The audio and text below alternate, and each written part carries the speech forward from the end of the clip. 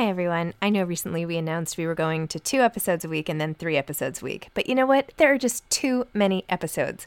So we are going back to 5 episodes a week. Still a reduction from 7, but there were just too many interviews scheduled, and I didn't want to make all the authors wait for too long. So I hope you can keep up with me. Listen to 1 a week as you're on your way to work or on your way home or putting your kids to bed or whatever it is you're doing.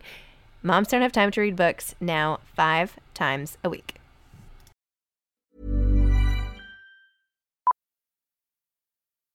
Millions of people have lost weight with personalized plans from Noom. Like Evan, who can't stand salads and still lost 50 pounds. Salads generally for most people are the easy button, right? For me, that wasn't an option. I never really was a salad guy. That's just not who I am. But Noom worked for me. Get your personalized plan today at Noom.com. Real Noom user compensated to provide their story. In 4 weeks, the typical Noom user can expect to lose 1 to 2 pounds per week. Individual results may vary. A lot can happen in the next 3 years. Like a chatbot may be your new best friend. But what won't change? Needing health insurance. United Healthcare Tri-Term Medical Plans are available for these changing times. Underwritten by Golden Rule Insurance Company, they offer budget-friendly, flexible coverage for people who are in between jobs or missed open enrollment. The plans last nearly 3 years in some states, with access to a nationwide network of doctors and hospitals. So for whatever tomorrow brings, United Healthcare Tri-Term Medical Plans may be for you. Learn more at uh1.com. Ryan Reynolds here from Mint Mobile. With the price of just about everything going up during inflation, we thought we'd bring our prices down. So to help us, we brought in a reverse auctioneer, which is apparently a thing. Mint Mobile Unlimited Premium Wireless. How to get 30, 30, bit to get 30, bit to get 20, 20, 20, bit to get 20, 20, bit to get 15, 15, 15, 15, just $15 a month? Sold! Give it a try at mintmobile.com/switch. $45 up front for 3 months plus taxes and fees. Promo rate for new customers for limited time. Unlimited more than 40 gigabytes per month. Slows full terms at mintmobile.com.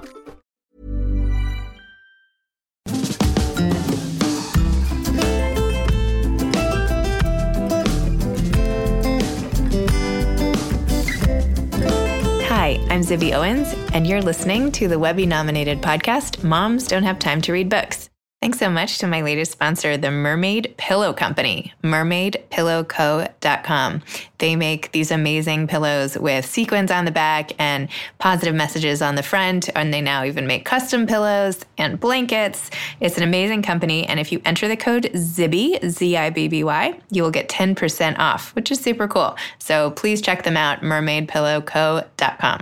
I'm really excited to be interviewing Mary Laura Philpott. Mary Laura is the author of I Miss You When I Blink, a memoir written in essays, which was chosen as #1 on the Indie Next list by booksellers nationwide. She also wrote and illustrated Penguins with People Problems. She has contributed to the New York Times, the Washington Post, the LA Times, the Oprah Magazine, and many others. She is the founding editor of Musing, the online magazine of Parnassus Books, and is the Emmy-winning co-host of the literary interview show A Word on Words on Nashville Public Television. She currently lives in Nashville with her family. So welcome, Mary Laura. Thanks so much for coming on Moms Don't Have Time to Read Books. Thank you for having me. This is great fun. We met at the LA Times Book Festival when I basically accosted you on stage, if you remember, and I was like, you have to be on my podcast. I was just trying to think back to where we met. I was like, I know it was an event and you came up after, and I traveled so much so quickly that some things started to run together and I couldn't picture the place. And that's where it was. That's where it was, which was great. I know. I know. That was a fun panel. That was great. Oh my gosh. Yeah. That was a good group. We had, for people who are listening, we had Heather Havrilesky, who is one of my favorite essayists of all time. Kathy Kusa. She's so good. She wrote What If This Were Enough? And then Lori Gottlieb, who wrote Maybe You Should Talk to Someone, which came out the same day my book did. And then Kathy Guisewite, like Kathy the cartoon, the real person Kathy was there. That was so fun. That was so fun. And Kathy and Lori both are on my podcast also. I'm like going through the panel. You did it. That was great. So your book, a collection of essays / memoir called Different Things in Different Places, is fantastic. And like, I felt like it was so relatable. I felt like I could have written this whole, like you were in my mind. So anyway, could you please tell listeners what it's about and what inspired you to write it? Yeah. Yeah. Okay. So I always feel like I should say at the beginning what it is. So I Miss You When I Blink is a memoir told in essays. So you could pick it up and put it down at any point, and any single essay would make sense on its own. But they're arranged in such a way that if you read it from start to finish in order, there's a narrative arc to how these stories stack up. So you kind of see at the beginning, like how I became a baby perfectionist as a child, and then quickly how I took those tendencies into adulthood and tried to apply them to real life, as if there is any such thing as getting a right answer to anything in adulthood.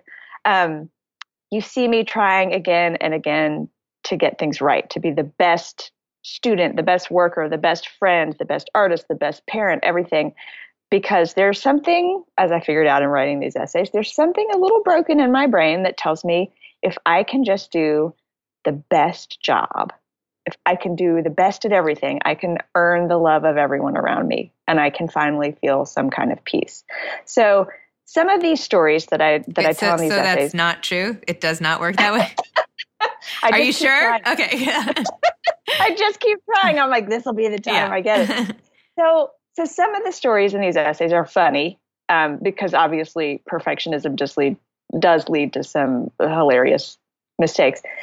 Some are more sad, but it all kind of reaches a climax when I get really depressed and I have to figure out how to move forward and maybe learn to let go of living my life like a checklist. So that's what it's about. That's what it is.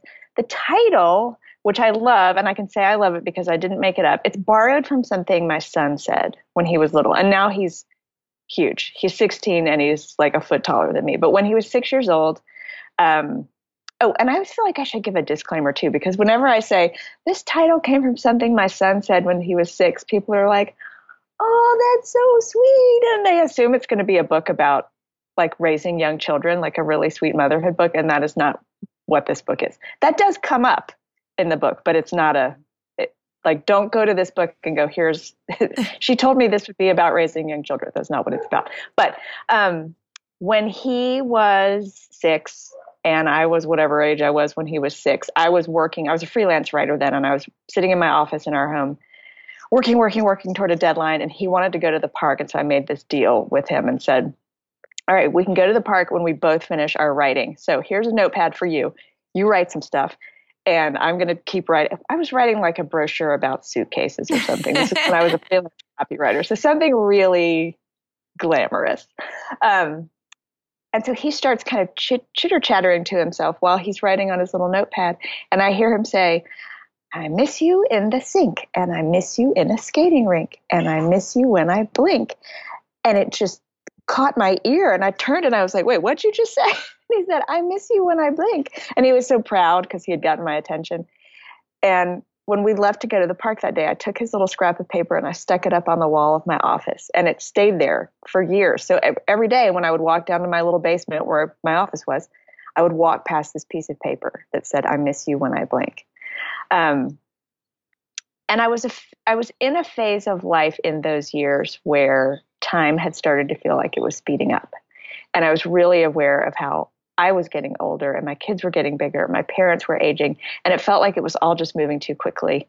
And at the same time, I was also starting to feel kind of unsettled, like the daily life I was living didn't quite fit me anymore. And I being that checklist person, I had made all the steps that led me to where I was, and I'd been very happy in that life for a while, but I was feeling pulled towards something else. And as I tried to consider who I wanted to be going forward, I was also doing a lot of looking back at who I had been and how I had gotten there. And all of that is what I'm writing about in this book. And so that little phrase that was so cute that I stuck on my wall, that stuck in my head for all these years, that at first I just loved because it was cute, came back to me when I was thinking about titles for this book. And I thought, that's it. The I miss you part gets at the sort of I miss myself and I miss who I intended to be. And then the when I blink sort of gets at how time goes by so fast. Every time you blink, it's like a year or 2 years or a decade is just going by. So I took this adorable thing that he said as a 6-year-old and I applied it to my memoir about being a frustrated, depressed, middle-aged woman. Perfect. Yeah. I'm going to follow my kids around with a little notebook and be like, my title is going to come out of whatever you say. I'm going to have like a sticky note fest on my wall with everything my 6-year-old says for the next year. And I'll be like, she said I could do it this way. I'm telling you, they say amazing things and they have just enough nonsense still left in their language that their language is really sort of unintentionally poetic.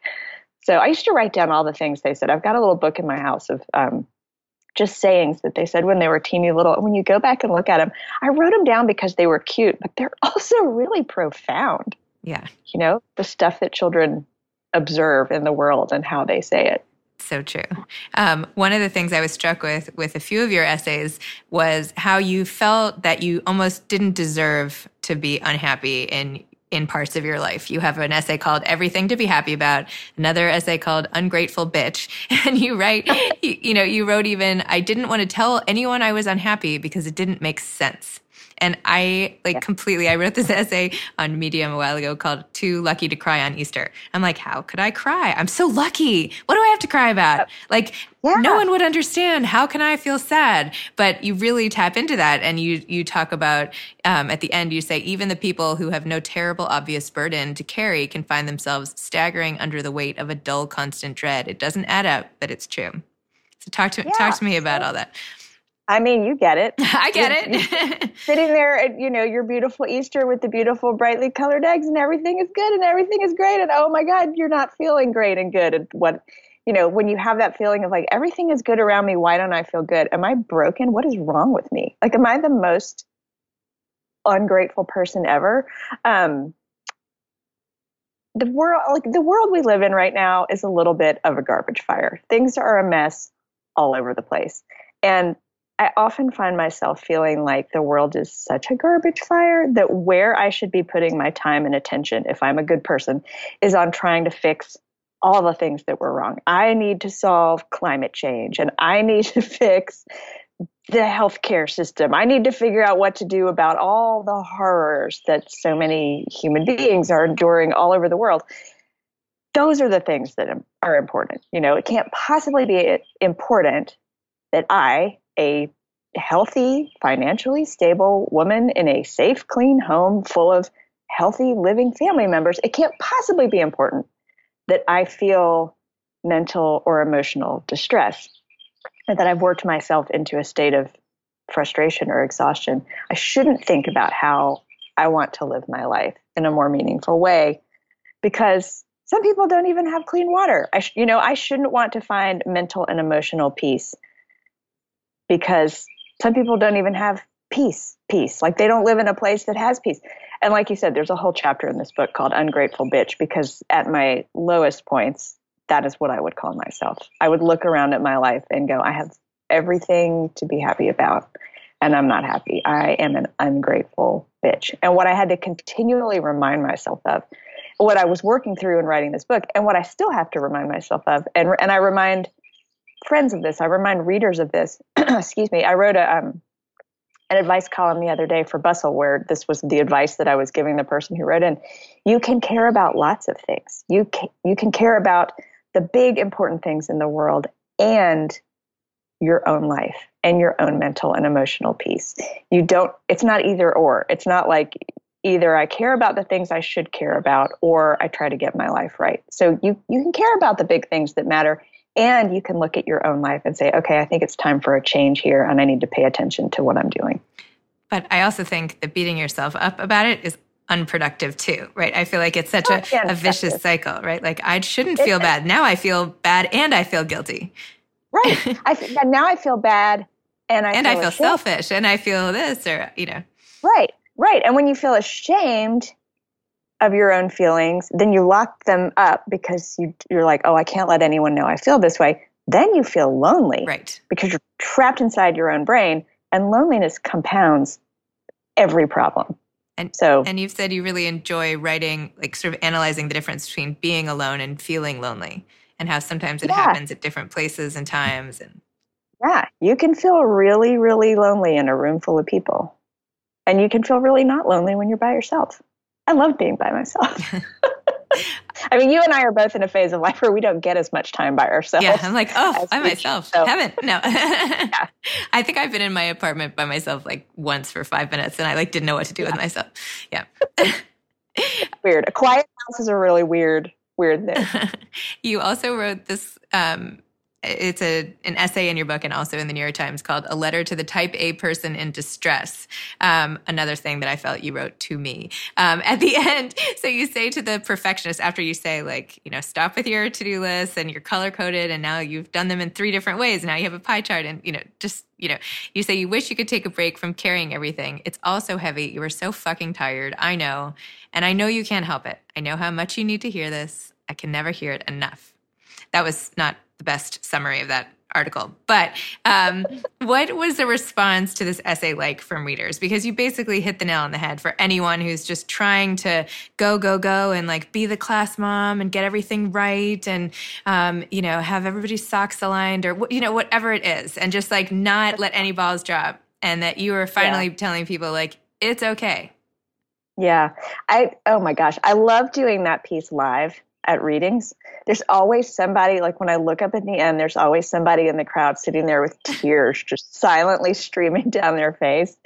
Somebody who just gets it and is like, oh, that's me. And then there's always somebody with like a great, really loud laugh, that just kind of comes out of nowhere. There's a line in that essay about how if you're a really work-driven person and you hold yourself to really high standards in your work, but you have to work alongside people who aren't that way, and maybe they cut corners or they don't really work with great integrity, it can just drive you absolutely mad. And I'd say something like, you get to the point where you just want to throw your laptop at someone's face, which is a ridiculous line, but you can hear it in the laughs in the crowd who those people are who have had that exact feeling, because they're just like, ha! You're like, I didn't know other people wanted to throw their laptops at someone's face. I don't really believe that all people fall into 2 categories, a type A and a type B. I think like most human tendencies, it lies on the spectrum, but I borrowed those labels for the purposes of highlighting some behaviors. And it's been really funny to hear people who do identify as type A go, oh my gosh, this is me. How did you get in my head? And for the people who don't identify that way to go, oh, I always thought type A people were just annoying. But now I suddenly kind of understand why they do the things they do. It's the same reason anybody does the things they do. It's because somewhere deep in our wiring, we believe we have to do whatever it is we do to prove we're worthy of love or that we're even worthy to exist. And you said also about this whole type A nature, you would, Ann Patchett, who owns Parnassus Books, co-owns, said that part of the type A nature is, no, you said to her that it's sensing a ticking clock in everything you do. Basically, you're always counting down. And she actually gave you this pretty blue hourglass that you posted along with the article, right? Was that just an image, right? Anyway, I was wondering, do you use the hourglass to remind you of the time passing, or did that whole thing just come and go and you never thought about it again? It's so funny. So she gave me the hourglass early on when I was writing the book, and she was asking how it was going, and I was like, it's going as hard as writing always goes. But one of the additional difficulties I was having was finding big blocks of time to write. Because when I sit down to write, there's this whole chunk of time where I just sort of stare out the window for a while and like remove myself from the rest of the world to get to the mental place where I have to be to write. That takes some time. And then I actually start writing. So I need big blocks of time. And I was kind of complaining about that. And she gave me this hourglass and she was like, so here's what you do. You just flip this hourglass over and you tell your kids, don't bother me until this hourglass is empty. And that's how you make writing time, which is hysterical because of course kids don't really work that way. But later when she had read the finished book and she read about how obsessed I am with time running out and how that gives me such terrible anxiety, she said, oh my God, I can't believe I gave you an hourglass. I'm so sorry. But I love it. It's beautiful. It's a lovely hourglass. I don't really use it to like flip it over and measure time, but it's beautiful. It's in my office. I think the time running out thing is just a natural part of growing up. Every year passes faster than the year before it, and mortality starts to feel more and more real. So the older I get, the more I have that feeling like I got to make time count. Millions of people have lost weight with personalized plans from Noom. Like Evan, who can't stand salads and still lost 50 pounds. Salads generally for most people are the easy button, right? For me, that wasn't an option. I never really was a salad guy. That's just not who I am. But Noom worked for me. Get your personalized plan today at Noom.com. Real Noom user compensated to provide their story. In 4 weeks, the typical Noom user can expect to lose 1 to 2 pounds per week. Individual results may vary. Ryan Reynolds here from Mint Mobile. With the price of just about everything going up during inflation, we thought we'd bring our prices down. So to help us, we brought in a reverse auctioneer, which is apparently a thing. Mint Mobile Unlimited Premium Wireless. How to get 30, 30, bit to get 30, bit to get 20, 20, 20, bit to get 20, 20, bit to get 15, 15, 15, 15, just $15 a month? Sold! Give it a try at mintmobile.com/switch. $45 up front for 3 months plus taxes and fees. Promo rate for new customers for limited time. Unlimited more than 40 gigabytes per month. Slows full terms at mintmobile.com. I'm Sandra, and I'm just the professional your small business was looking for. But you didn't hire me because you didn't use LinkedIn Jobs. LinkedIn has professionals you can't find anywhere else, including those who aren't actively looking for a new job, but might be open to the perfect role, like me. In a given month, over 70% of LinkedIn users don't visit other leading job sites. So if you're not looking on LinkedIn, you'll miss out on great candidates like Sandra. Start hiring professionals like a professional. Post your free job on linkedin.com/people today. I know, I feel the same way. I get anxious when I flip it over in Pictionary, those little counters, right? I'm like, anyway. And I feel like at this age, in my 40s, all the things I want to do, I'm like, I'm going to run out of time to do all these things. When am I going to fit it in? How many more years do I have? How many more vacations can I take? Right.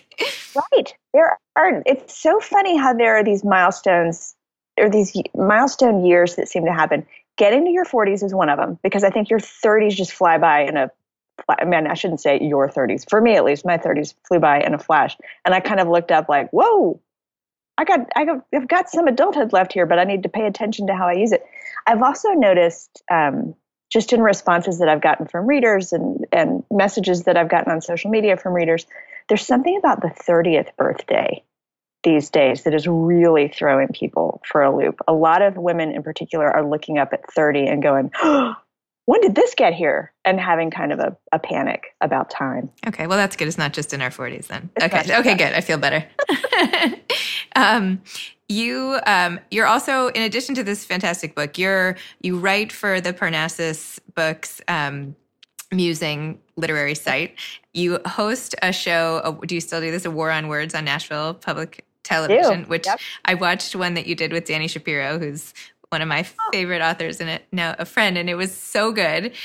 This is my dream to have a show like this too. Tell me about how you balance all these things. Tell me a little more about musings and about musing, and also about your TV show and how you're trying to access writers and sort of bring them to everybody. Yeah, so I didn't set out to go, I'm going to have multiple jobs within the same industry and be a total workaholic. It just sort of happened. So at Parnassus, at the bookstore, Musing is our digital magazine, and that's been running that site has been my job for the past 5 years at Parnassus. I created the site so that the store would have a way to kind of extend its footprint beyond just the shop floor, and a way to amplify the voices of all the people who come in and out of those doors, the authors, the booksellers who are all so smart and such big readers, readers and customers. I wanted to find a way to share the Parnassus experience with people who aren't here in Nashville.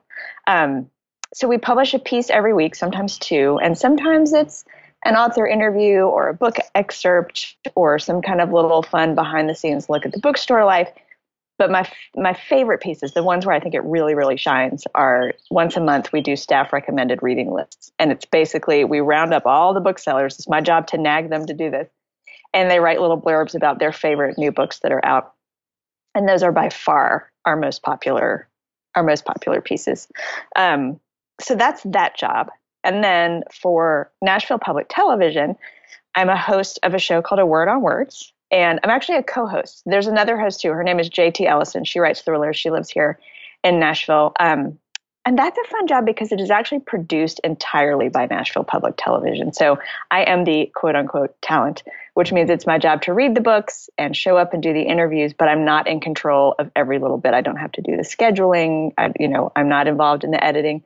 And the neat thing about that show is we record about 25 minutes of conversation, but what you actually see in the show is only, I think they're like 4 minutes long or 3.5 minutes long. It's an interstitial, which means it's a tiny little show that comes on in between other shows on public television. On public TV, as you probably know, you don't have ads cutting into your shows all the time like you do on network television. And so if you have, say, a 22-minute show airing in a 30-minute block, they have this chunk of time to fill before it's time for the next 30-minute block. And so they fill that with original programming. So we're the show between the shows, which is kind of fun. And I don't know how I balance it. Like when people go, how do you do it all? I'm like, hey, it looks a little bit different every day. Like the nice thing about the show is that we do 15 episodes a season and I only shoot half. So that's seven of those. So those are spread out. Musing is obviously, rolling every week all the time. And that is a lot. I don't know yet if I'll stay involved at that level with musing or if we may need to move some things around within the store. I want to keep contributing to it. I don't know. I've been traveling a lot this year and I'm going to keep traveling for the book, which is wonderful. And I want to be able to do it, but I don't want to do any job that I can't do well. As you know, that is my, that is my problem. So I've got to talk to the store and kind of figure that out. We may move some things around and have somebody else kind of run the site on an ongoing basis. And maybe I just contribute something once a month. I don't know. It's a lot, but it's all fun. Does Parnassus still have the bookmobile? I saw pictures of that. Yes. That is amazing. The cute little blue bookmobile. It has been doing really fun work with schools. The bookseller who runs it, Kevin, does outreach to schools and book fairs and things, and kids love it. Kids are also the perfect customers for a bookmobile because they can stand up inside it at full height. So I'm pretty short. I could probably do it too. But yes, I bet most kids. Anyone who will listen or who cares, if they ever ask me my next dream trip, it is going to Nashville, where I've never been. And I'm like, I want to go to Parnassus Books. I want to go to Blackberry Farm. That is my number one. Oh my God, on the list. Yeah. So Blackberry is so nice and fancy. Well, maybe I'll go for lunch or something. I don't know. Anyway. There you go. But I'm keeping an eye on the events, so maybe I could tie it to when some great authors coming who I love or something. There you go. But that's so exciting. You also have written a lot about book clubs. So you wrote a piece in the Oprah magazine, which was great. And you wrote how sometimes the magic of books comes after you finish reading them and how it connects you to other people. And I just wanted you to talk more about that because I completely agree with that. Oh yeah, well, I can see why you would agree with that. I mean, that's what you do is you're connecting people in conversation about books after they've read books. Yeah, so hopefully I enjoy that. Yeah. So I mean, I'm like you. I've always been a big reader. I love books. I love the private connection that happens between the words on the page and my own mind. That's its own relationship between a reader and a book. But then there is this whole other conversation and this whole other level of appreciation that happens after you've read a book, when you go talk about that book with other people. And that particular issue of Oprah's magazine was a tribute to book clubs. And so what I was saying in that essay is, whether you have a formal book club, like a regular book club that sits down every month and talks about the same book, or you just have a group of friends or a group of internet friends, whatever, who discuss books, connecting with each other over a book is a way to connect with each other as human beings and to live richer lives. So there's just a whole world of appreciation and conversation that happens after the book is over. And when do you find time to read? Oh man, the best time to read is when I can't be doing anything else, because I like to always be doing something productive. So on a plane, in a waiting room, in the car, there's this weird time in our evenings right now between when the kids tell me they're going to bed and when they actually do go to bed and they're actually marching around the house, taking their medicine and looking for their sock. It's a half hour every night of mild background chaos and nothing else can really be happening. And I just sit on the sofa and read, and they'll swing by and go, Mom, I can't find this piece of paper or whatever. I'm like, all right, great. Like that time every night. I read whenever I can't be doing something else. That's what I think is that's like the best part about reading. It's like the only thing I do where I'm not totally distracted and I can't multitask and my brain can just like slow down. It's a good feeling. I was just talking to, I interviewed somebody who wrote a book called How to Break Up with Your Phone about how we can be addicted to our phones. And she was saying, how people can use the phone as sort of a self-medication in a way, right? And and then I was like, oh, well, I read. And then I was like, oh, no, maybe I'm like addicted to reading. Like maybe I'm like dependent on, this is probably not good. This is like another issue, but I'll just keep this under wraps. No. Well, the good thing is like a book is not doing, I'm setting you free from that. Okay, you are not, yeah, you're good. You're good. So what is coming next? Are you going to compile, are you writing more essays with the goal of compiling them? And you also wrote, I didn't even talk about Penguins with People Problems, which you wrote and illustrated.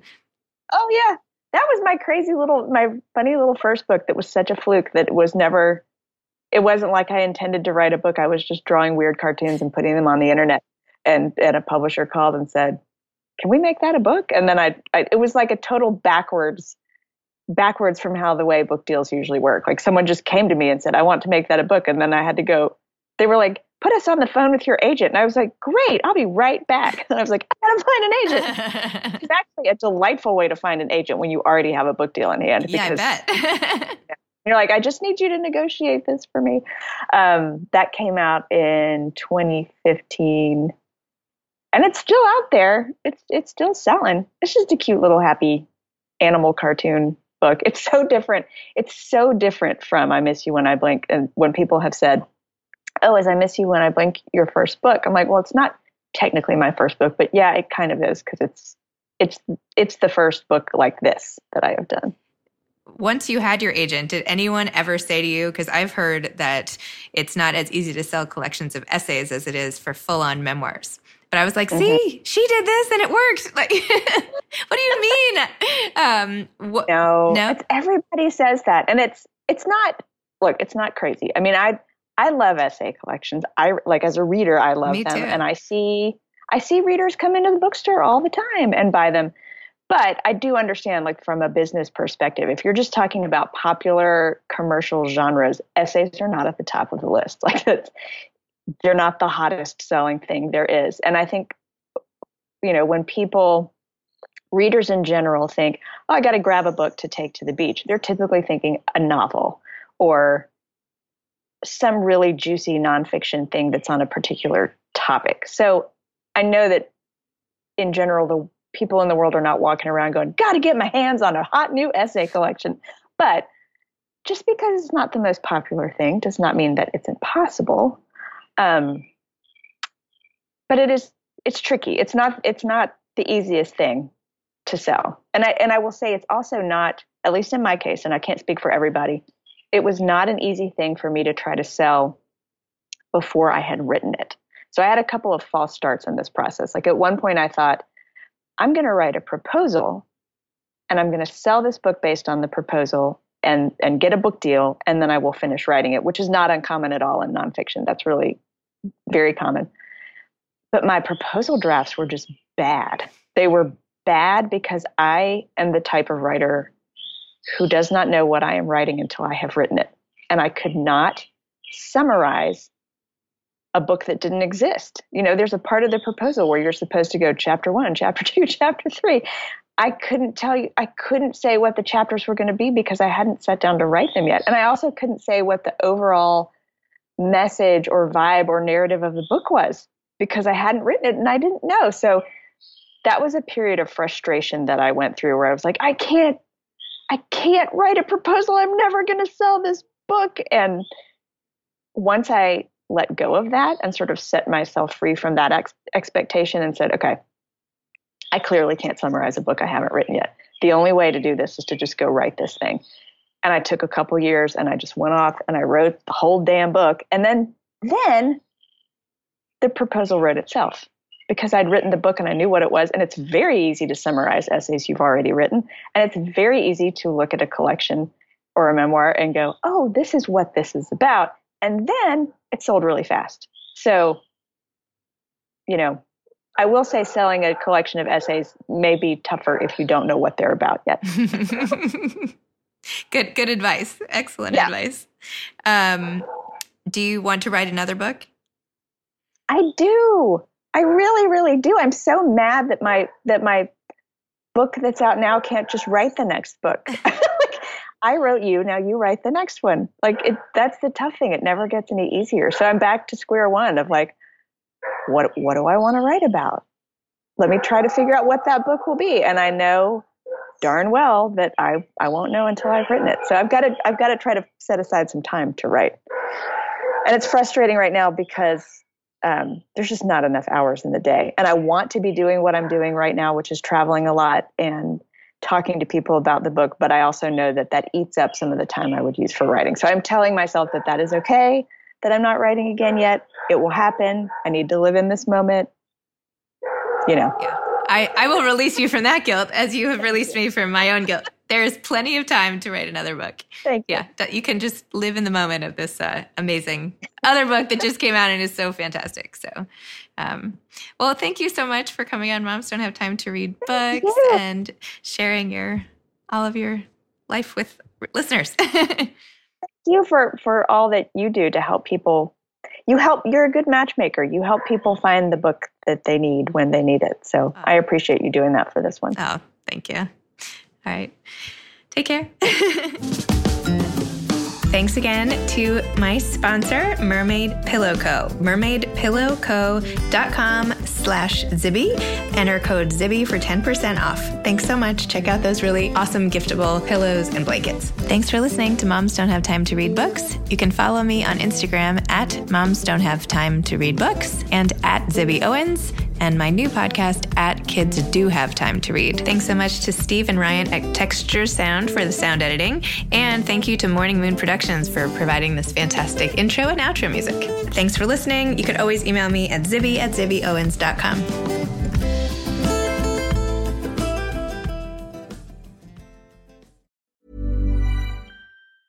Mom deserves the best, and there's no better place to shop for Mother's Day than Whole Foods Market. They're your destination for unbeatable savings, from premium gifts to show-stopping flowers and irresistible desserts. Start by saving 33% with Prime on all body care and candles. Then get a 15-stem bunch of tulips for just $9.99 each with Prime. Round out Mom's menu with festive rosé, irresistible berry chantilly cake, and more special treats. Come celebrate Mother's Day at Whole Foods Market. Hi, I'm Daniel, founder of Pretty Litter. Cats and cat owners deserve better than any old-fashioned litter. That's why I teamed up with scientists and veterinarians to create Pretty Litter. Its innovative crystal formula has superior odor control and weighs up to 80% less than clay litter. Pretty Litter even monitors health by changing colors to help detect early signs of potential illness. It's the world's smartest kitty litter. Go to prettylitter.com and use code ACAST for 20% off your first order and a free cat toy. Terms and conditions apply. See site for details. Hi, I'm Daniel, founder of Pretty Litter. Did you know cats tend to hide symptoms of sickness and pain? I learned this the hard way after losing my cat, Gingy. So I created Pretty Litter, a health monitoring litter that helps detect early signs of illness by changing colors, saving you money and potentially your cat's life. Pretty Litter is veterinarian developed, and it's the easiest way to keep tabs on your fur baby's health right at home. Go to prettylitter.com and use code ACAST for 20% off your first order and a free cat toy. Terms and conditions apply. See site for details.